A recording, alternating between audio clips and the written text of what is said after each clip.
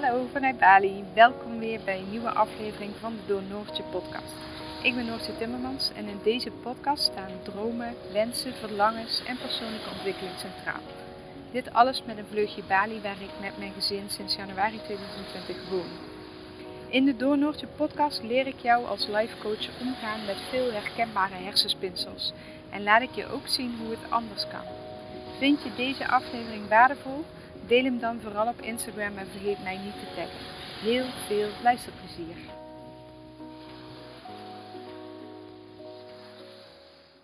Hoi, welkom bij de podcast. Even een heel gek begin, maar de podcast begint dadelijk pas. Maar ik was nog een stukje vergeten en dat ga ik aan het einde van de podcast dat nog gaan toevoegen. Dus als ik de aflevering afrond, luister dan nog even verder, want dan komt er nog een extra voorbeeld. En ik denk dat die voor veel mensen heel herkenbaar is. Dus veel plezier met luisteren van de podcast en even iets anders dan anders, omdat ik iets vergeten was. Doei doei! Een hele goede morgen vanaf het dakterras in Ubud. Niet vanuit de hangmat. Inmiddels, ik denk dat de meeste van jullie mij ook volgen op Instagram, hebben wij besloten om een maandje in Ubud te gaan wonen. En afgelopen zaterdag 1 mei zijn wij naar Ubud vertrokken vanuit het zuiden. En we hebben een prachtig huis dicht bij het centrum van Ubud met een dakterras. En op dat dakterras kun je gewoon 360 graden om je heen kijken. Zit ik momenteel op een lichtbedje in het ochtendzonnetje die net boven de bomen uitpiept. En voor mij zie ik de Mount Agung. En om mij heen zie ik eigenlijk bijna heel Bali. Kan ik alle bergen zien. Het is een heldere ochtend. Ik kan zelfs in de verte het Schiereiland zien waar wij wonen normaal gesproken. Dus ja, ik zal straks ook nog een foto delen met de omgeving waar ik deze podcast opneem. Zodat je er een beetje beeld bij hebt. Maar neem van mij aan, het is echt prachtig. Het is hier wel een stuk kouder, 's ochtends vroeg. Dus voor je beeldvorming, ik heb zo'n lange dunne broek aan en een vestje. En mijn voetjes gaan zo lekker opwarmen in het zonnetje. Dus dat is wel wennen met het zuiden. Maar hey, volgens mij mag ik niet klagen, zeg maar. En deze aflevering wil ik graag jullie meegeven wat bescheiden zijn eigenlijk betekent. In mijn beeldvorming heb je brutale mensen en bescheiden mensen. Althans, zo wordt het ons in de, ik denk, westerse maatschappij verteld. Ik weet dat niet helemaal zeker of dat in andere landen ook zo in de opvoeding wordt verteld. En misschien is het in het noorden van het land of in de Randstad ook wel weer heel anders dan in het zuiden van het land. Maar als ik kijk naar mijn eigen opvoeding en ik kom, zoals je hoort, uit het zuiden van het land, dan heb je brutale mensen en daar hangt een soort van oordeel aan dat te direct en niet goed is eigenlijk. En je hebt bescheiden mensen en dan dan doe je het goed, dan ben je bescheiden, dan hou je rekening met alles en iedereen. En vervolgens krijg je eigenlijk de stempel dat je helemaal volgens de juiste normen en waarden leeft. En hoe ga ik dit verhaal beginnen? Ik ga het maar gewoon delen. Ik heb het heel lang niet gedeeld omdat ik me echt een soort van schaamde. Omdat ik echt, ik ben een bescheiden mens, normaal gesproken. Ik ben dat nu dus los aan het laten, maar waarom vertel ik jullie later. En ik heb een scooter gewonnen. Yes, there I said it. En die heb ik al een tijdje. Het is nu mei. Ik heb de scooter in januari opgehaald. En ik zal even bij het begin beginnen. Wij gingen in december een weekje naar Canggu. En Canggu is niet helemaal onze plek. Dat is voor ons te druk, te hip, te veel expats, te veel digital nomads. Niet onze smaak, maar heel fijn dat het er is en dat we er af en toe naartoe kunnen. Maar we wilden het wel even ervaren. We hoorden er veel over. We waren er 1 dagje geweest, maar dat vonden we niet genoeg. Dus we dachten, nou laten we ons daar een weekje onderdompelen. En dan kunnen we dan kijken of we het leuk vinden, ja of nee. Ik heb trouwens geen idee wat je op de achtergrond hoort. Vogels of krekels, ik weet het niet. Maar goed. Horen jullie dat geluid? Denk? Nou, ik heb geen idee. Terug naar het verhaal. Dus wij een weekje naar Canggu. Nou, wat wij niet hebben in het zuiden, op het Schiereiland, is een Grieks restaurant. Wij houden van Grieks eten. Dat doen we al sinds dat we heel lang geleden naar Griekenland gingen. En in Roermond had je ook heb je nog steeds 2 lekkere Griekse restaurants. Dus daar waren we regelmatig te vinden. En hier heb je Griekse restaurants in Ubud en in Canggu. Wij zitten nu sinds zaterdag in Ubud. Zaterdagavond zijn we ook bij de Griek gaan eten. Dat even terzijde. Maar in Canggu gingen wij dus ook naar de Griek eten. Michiel kun je daar 's nachts voor wakker maken. En ook al eten wij inmiddels nauwelijks meer vlees en zijn we soms ook echt wel helemaal vegan. Ja, ik zeg soms omdat we niet zo heel streng zijn. Als we bij lokale mensen gaan eten, ga ik echt niet vragen om rijstnoedels in plaats van mie wat van ei is gemaakt. En als er dan een beetje kip door een gerecht zit, dan gaan we dat ook niet eten. Omdat we heel streng vegetarisch of vegan willen eten. Dus we zijn, je had al zo'n mooi woord voor flexitariër, maar ik weet niet of er ook iets is met vegantariër. Maar in ieder geval, ook bij de Griek kun je hier in ieder geval vegetarisch eten. Maar we gingen dus naar de Griek in Canggu. En daar hadden ze een of andere winactie rondom de kerst. Het was de 1 of 2 weken voor, 1 week voor kerst. En dus wij zijn er gaan eten en we kregen bij het afrekenen kregen we het bonnetje mee en nog zo'n strookje met waar je dan je code in moest vullen en dan maakte je kans op prijzen. Nou, oké, leuk, bonnetje in de tas gedaan. En toen de dag daarna gingen wij met vrienden op het strand zitten en daarna moesten we nog eten en we hadden de kindjes uiteraard weer bij ons. Toen dachten we, nou weet je wat, gisteren beviel het zo goed, laten we nog een keertje naar de Griek gaan. We zijn tenslotte maar 1 keer in Canggu.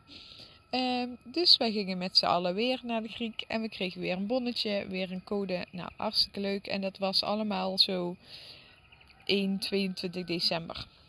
Je kon tot en met 31 december kon je die codes invullen en dan in de eerste week van januari werden de prijzen bekendgemaakt. Ik had er verder totaal niet meer aan gedacht. Ik wist ook niet wat de prijzen waren. Dat is zo'n ding, dat hoor je dan bij de kassa en dan doe je die bonnetjes weg. En 9 van de 10 keer doe ik daar dus helemaal niks mee. En Michiel had die bonnetjes nog ergens liggen. En 31 december om 8 uur 's avonds dacht hij, laat ik die codes nog even invullen. Want anders is het zonde. Dus hij heeft dat gedaan, had daar verder ook niks over tegen mij gezegd. En we hebben lekker oud en nieuw gevierd. En ik weet het al niet eens meer, maar op een gegeven moment werd die winactie bekendgemaakt op Instagram van dat Griekse restaurant. En zei ik tegen Michiel, heb jij toevallig die bonnetjes nog ingevuld? Ja, dat heb ik de 31ste nog gedaan. En toen werd ik dus getagd. In eerste instantie voor een blender. Toen dacht ik al, oh wat leuk, ik heb iets gewonnen, yes, super fijn. Maar toen kwam er dus nog een bericht. Ik had een scooter gewonnen. Een scooter. Hallo, brand new scooter. Ja, dat was echt niet te bevatten. En waarom dat ik hem heb gewonnen is omdat hij een klein model is en knalros. Dus Michiel rijdt er soms even op, maar het is niet zijn scooter. Dus wij hadden gewoon een scooter gewonnen. Dus ik heb geen idee, 2 of 3 of 4 januari ergens kregen wij gewoon bericht. Je scooter staat klaar in Canggu. En dat was echt niet te bevatten. En ik heb daar ook echt mee geworsteld in het begin. Want er gaan hier mensen dood van de honger. Er zijn die mensen die al gewoon jaar geen werk meer hebben. En ik ben hier, mag in mijn handjes klappen dat mijn online business goed loopt. En ik win een scooter. Dat gaat dat druist gewoon tegen mijn hele zijn in of zo op dat moment. En het heeft me echt even een paar dagen gekost om dat te accepteren. En blij mee te zijn of te ontvangen als het ware. Hè? En ik heb alles gedacht, zal ik hem verkopen en dan het geld eten van kopen en dat mensen geven. Zal ik de scooter weggeven en iemand die het heel hard nodig heeft. Noem het maar op, alles kwam voorbij. En aan de andere kant was ik zelf gewoon ook stiekem heel erg blij dat ik een scooter had gewonnen. Want dat... wij huurden 2 scooters. Betekende dat ik gewoon 1 scooter terug kon geven. En dat wij maandelijks ook wel een leuk bedragje spaarden. Is dat niet zo gigantisch veel geld, maar toch. En het heeft echt wel even geduurd voordat het landde en dat ik besefte, oké, deze is van mij. Ik hoef deze niet weg te geven. Ik hoef hier niet per se me schuldig om te voelen. En nog steeds vind ik het lastig, want het is nu mei en ik praat er voor het eerst over. Omdat ik gewoon echt even aan dit idee moest wennen. Zeker in deze tijden, zeker op een eiland waar toerisme volledig weg is gevallen. En waar zoveel mensen het moeilijk hebben. En het grappige is dat ik op een gegeven moment, na 1 of 2 dagen, ik geen idee, me bedacht, oké, maar het geld wat ik bespaar doordat ik geen scooter huur, waar gaat dat geld naartoe? En toen realiseerde ik me, dat geld gaat naar de locals hier in mijn omgeving. Want wij zitten in zo'n luxe positie dat al het geld wat wij over hebben, steken we in een extra keer uit eten, een drankje of ik ga daar kleding van halen. En waar doen wij dat? Dat doen wij over het algemeen bij lokale tentjes. Wij vinden vaak lokale tentjes leuker dan die hele erge hippe westerse tentjes, ook van westerse eigenaren. Heel veel Australische eigenaren, maar ook mensen uit Europa. Maar als we kijken naar een gemiddelde week bij ons, als we gaan uit eten, zijn dat gewoon de lokale warungs. En als ik kleding koop, zijn dat ook de lokale winkeltjes. En drankjes doen we ook op het strand bij een lokale strandtentje. Dus het geld komt terecht bij de lokale bevolking. Kan ik iedereen hier op Bali helpen? Dat zou ik heel graag willen, maar dat kan ik niet. Ik heb ook geld nodig voor mijn eigen gezin en eigen onderhoud. Dus ik kan niet iedereen helpen. Ga ik die scooter weggeven, dan help ik 1 iemand. Nu, met het geld wat ik bespaar, help ik de lokale ondernemers een paar. Ook lang niet iedereen, ook niet de allerarmste. Maar ik kan er wel een paar helpen. En op die manier probeerde ik het, noem het goed praten, noem het binnen te laten komen, noem het te ontvangen eigenlijk. Hè? Want ik was bezig met, mag ik dit wel ontvangen? En dat is natuurlijk een hele belangrijke stap ook in het creatieproces. Een van de laatste stappen. Kun jij überhaupt wat je droomt wel ontvangen? Ik heb me ook heel erg schuldig gevoeld dat ik in Bali zat. Terwijl heel veel mensen binnen zaten en niks konden doen. En het moeilijk hadden met de hele lockdown situatie. Maar ik heb dit zelf gecreëerd, dit leven. En mag ik het dan ook wel ontvangen? Of ga ik heel erg bescheiden zijn en mezelf verstoppen of niet laten zien, omdat ik me bijna schuldig voel dat ik zo aan het genieten ben. En omdat ik me schuldig voel dat ik een scooter heb gewonnen. En dat is echt een innerlijk proces geweest. En het grappige was dat ik vorige week ging tanken bij een enorm lokaal tentje bij ons in de straat. Waar de benzine gewoon in de flessen wordt verkocht. De mensen die op Bali zijn geweest of in andere Aziatische landen, die kennen dat vast wel. En die jongen die komen we regelmatig tegen. En die vroeg van, hey, heb je een nieuwe scooter? Moet je daar gaan, hè? Hoeveel ik hem gebruik sinds mei. Maar nee, zo vaak is hij er niet. Dus zij zei, hey, heb je een nieuwe scooter? Ik zei, ja, een mooie kleur, hè? Of zoiets. En Hij zei, ja, prachtig, beetje grappen. En zo, heb je die gehuurd? Dus toen zei ik, nee, eigenlijk. En toen begon ik alweer te stamelen en me in te dekken. En ja, ik heb hem gewonnen met een of andere actie bij een restaurant in Canggu. En dat vind ik zo moeilijk, want ik weet dat deze jongen bij zijn vader in de winkel werkt, omdat hij zijn baan in een hotel is kwijtgeraakt. En dan moet ik gaan zeggen dat ik een scooter heb gewonnen. Oh my god. Maar het mooie is aan de Balinese mensen dat zij andere mensen gunnen. Dus dat hij zei, wauw, wat bijzonder en wat tof. En dat is echt, wauw. Weet je, echt voor oprecht gunnen. En dat was ook in januari toen wij de scooter gingen ophalen. Want dat was natuurlijk ook weer zo'n heel regeldingetje. Wij hebben niet de juiste vergunning om een scooter eigenaar te zijn van een scooter. We kunnen hem niet ophalen met scooter, want je mag dan niet meteen rijden. Want iets met kentekenplaten en verzekeringen, nou noem het allemaal maar op. Dus we hebben onze vriend gevraagd of de scooter op zijn naam mag. En of hij een pick-up truck wilde regelen, zodat we de scooter op konden halen. Dan was hij sowieso bij de overschrijving en dan konden we de scooter achterop laden en mee naar huis nemen. Maar ook dat is weer zo'n momentje, want deze vriend van ons, die heeft ook geen werk. Althans niet meer het werk wat hij had.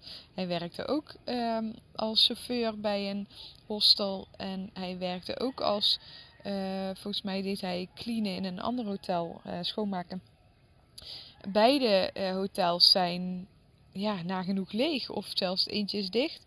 En hij doet nog wel wat bouwprojecten en andere dingen, maar ja, dat is niet eens 1/3 van wat hij normaal gesproken deed. Dus ook dat was gewoon echt enorm moeilijk, want ja, hallo, verschil. Maar het mooie was dat hij reageerde en dat raakte me enorm. Hij reageerde met Miss Nora, want zo noemt hij me nog steeds.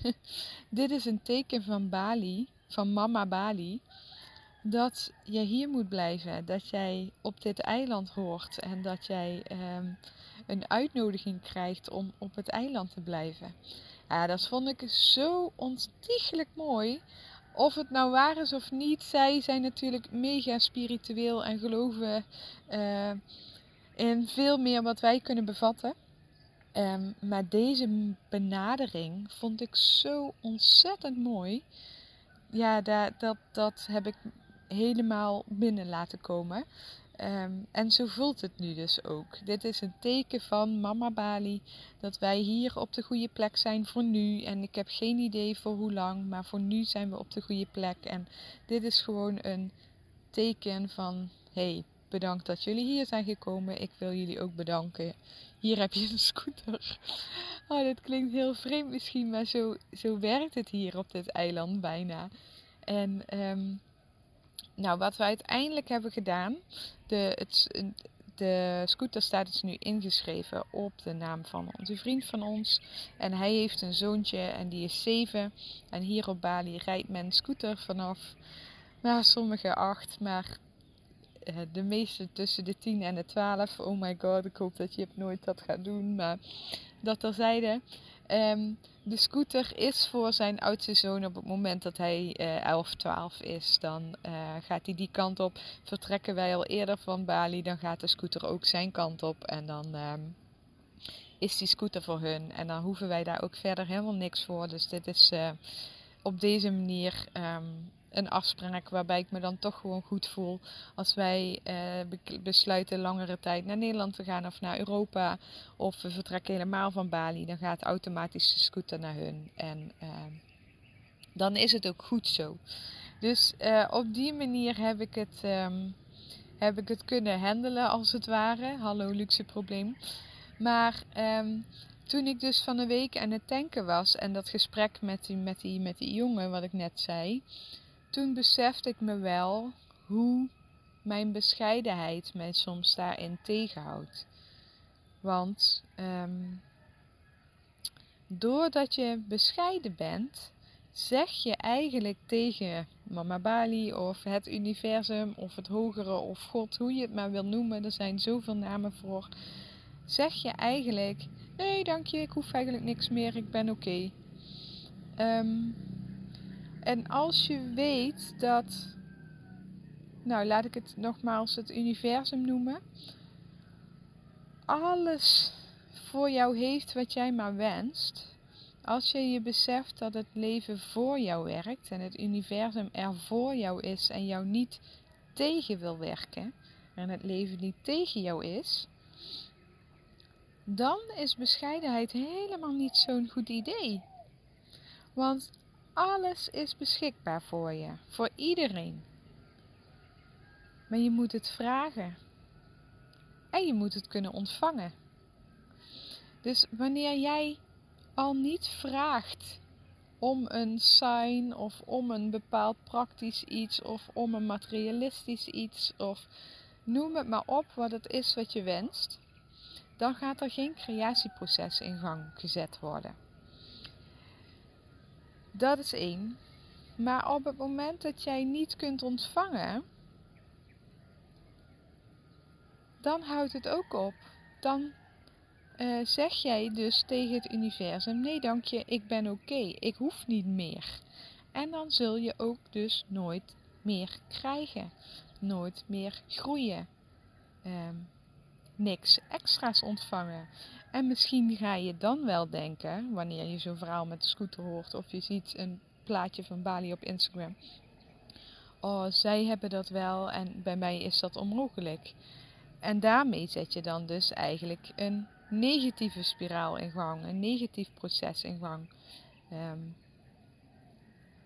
Dus als je heel goed diep gaat intunen naar wat bescheidenheid betekent voor jouw groei en jouw creatieprocessen en wat brutaliteit, en ik noem het brutaal en ik voel zelf dat daar een negatieve klank aan zit en wellicht vanuit mijn opvoeding, maar misschien voor meer mensen.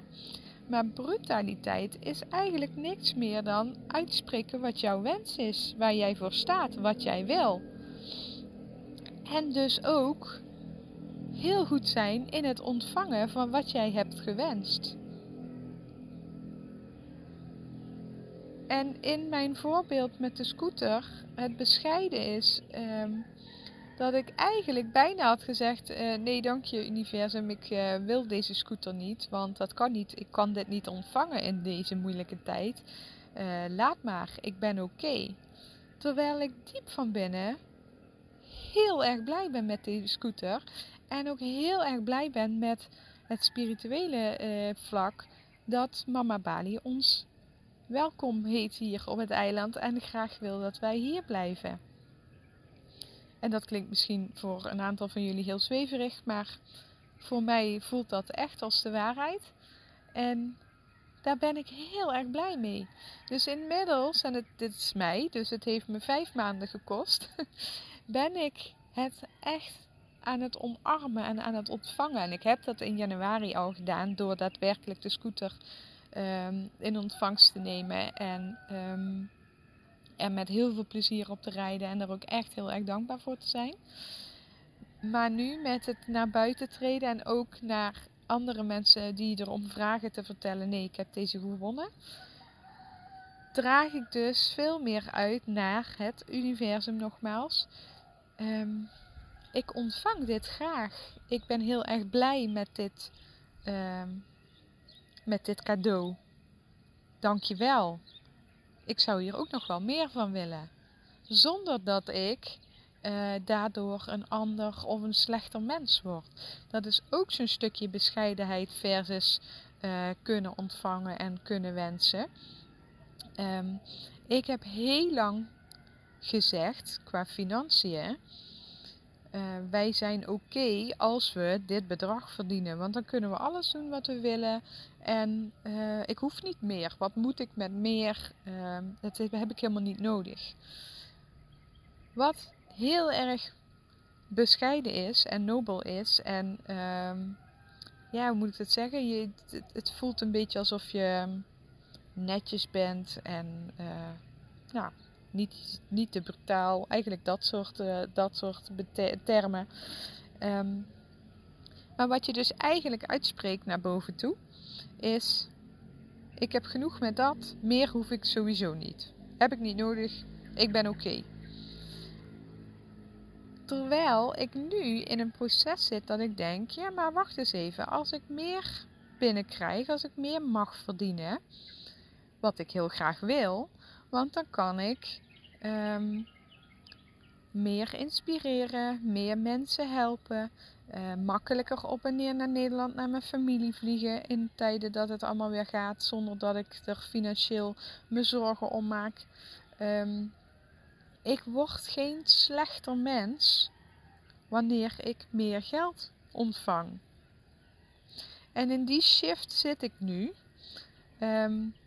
Want het zou ons leven gewoon nog aangenamer maken. En dan zou ik meer mensen hier op het eiland kunnen helpen. Weet je, ik ben van nature iemand die graag deelt in alles wat ik heb. Deze scooter ga ik niet verkopen strakjes als ik wegga van dit eiland. Nee, deze scooter geef ik. Dat voelt voor mij goed. Als ik meer geld heb, zal ik hier op Bali ook meer initiatieven steunen. Misschien zelf wel een initiatief opzetten. Dat zou ik nu ook graag willen. Maar iets houdt mij nog tegen vanwege dat er ook gewoon voor ons eigen onderhoud geld binnen moet komen. Dus, en ook dat besef ik me, het is eerst je wens uitspreken en daar dingen in uitzetten en dan volgt het geld vanzelf. Ik hoor het me nu zeggen en ik besef het me. Maar het gaat eventjes om het stukje bescheidenheid, ontvangen en brutaliteit. Door zo bescheiden te zijn en te zeggen, nee, ik heb niks meer nodig, ik ben oké, is er dus ook geen mogelijkheid tot groei. En nu ben ik dus inmiddels zover dat ik mijn wensen veel duidelijker uitspreek. En dat kwam met klein, in dit geval zit dat op het stuk financiën, inkomsten. Maar dat kan ook met hele kleine dingen zijn. Ik weet zo even niet direct een voorbeeld, maar ga maar eens even bij jezelf heel erg goed kijken naar wanneer ben jij bescheiden, wanneer ben jij brutaal en wanneer kun jij echt ontvangen? Kun je dat voor jezelf herleiden? Ik weet nog, toen wij reisden met z'n tweeën, toen Jip er nog niet was, in een vliegtuig had nooit iemand last van ons. Sterker nog, wij hebben ooit een keer een vlucht, bijna 13 uur lang, gewoon in een rij van 4 in het midden gezeten. En we hebben amper gedronken. We zijn ook amper naar de wc geweest, omdat we dan onze buren niet lastig wilden vallen. Omdat we niemand tot last wilden zijn. We zijn nooit aanwezig met geluid. We zullen nooit dingetjes vragen. Deden dat nooit. Omdat we heel erg bescheiden waren. Omdat we een soort van onzichtbaar waren. En ik weet nog ooit dat ik in een vliegtuig zat en dat het echt koud was. De airco was echt heel koud. En stewardessen liepen langs met dekentjes, maar er waren niet genoeg dekens voor iedereen. Dus ik stak heel netjes mijn hand op. Of ik had gebeld, ik weet het even niet meer. Maar ondertussen waren er al heel veel mensen die gewoon riepen. En die kregen allemaal een dekentje. En ik trok aan het kortste eind, want tegen de tijd dat ze een keer mijn belletje of mijn hand hadden gezien, waren de dekentjes al op. En toen zei iemand voor mij, die wel nog een dekentje had, je moet veel brutaler zijn, je moet gewoon roepen. Maar ja, dat zit echt totaal niet in mijn systeem. Dus ik had geen dekentje. En dat zijn echt van die hele kleine dingetjes. En bescheidenheid siert de mens, daar ben ik het nog steeds mee eens. Maar je moet wel naar jezelf heel goed kunnen kijken, oké, op welk vlak helpt het me? Op welk vlak maakt het me een mooi, integer mens? En op welk vlak laat het me eigenlijk blokkeren? En laat het me stoppen met groeien? En laat het me niet ontvangen? Dus dat wil ik jullie heel graag meegeven. Om daar eens naar jezelf toe te kijken. hoe dat bij jou zit, hoe die balans bij jou is. En nog steeds ben ik iemand op het terras die als ze een extra stoel nodig hebben of als ze een kinderstoel nodig hebben voor je, dan sta ik zelf op en dan ga ik zelf die stoel halen. En dat is in Nederland misschien niet zo raar, maar hier in Bali kijken mensen echt vreemd op als jij zelf dingen doet, want het restaurantpersoneel of zo, die rennen nog net niet voor je, maar daar voel ik me best wel soms ongemakkelijk bij. En ik vind het ook helemaal niet erg om zelf mijn stoel te pakken of zelf iets aan de kant te zetten of wat dan ook. Maar ik leer ook af en toe om het maar gewoon te ontvangen, omdat het hier normaal is en erbij hoort. En ik niet een minder mens ben als ik iemand anders de kinderstoel laat halen, om het zo maar even te zeggen. Dus ik ben echt aan het oefenen met, ik ben nog steeds Noortje, ik ben nog steeds bescheiden, ik ben nog steeds vriendelijk, ik ben nog steeds een helpend persoon. Ook al laat ik anderen voor mij dingen halen en brengen en dat soort dingen, zonder dat ik in mijn vingers knip en zeg, hallo, ik wil graag. Dat vind ik dan weer het andere einde. Ander uiteinde, of hoe zeg je dat, de andere kant. Maar ik ben me er ook heel bewust van dat bescheidenheid je ook enorm kan rennen. En dat jij eigenlijk daardoor tegen het universum zegt, nee dank je, ik hoef niet meer. Ik ben oké. Geef mijn deel maar aan iemand anders. En het heeft ook een stukje met zelfliefde te maken. Zelfliefde in de vorm van, ik ben het waard om te ontvangen. Ik ben het waard om comfortabel te leven. Ik ben het waard om dingen te mogen winnen. En dus rij ik hier in Ubud op mijn nieuwe scooter. En ben ik daar intens dankbaar voor. Ben ik Mama Bali intens dankbaar voor dat ik hier mag blijven. En dat we ons hier zo prettig voelen. En dat dit een onderdeel van ons leven mag zijn. En ontvang ik met open armen alles wat ik mag ontvangen.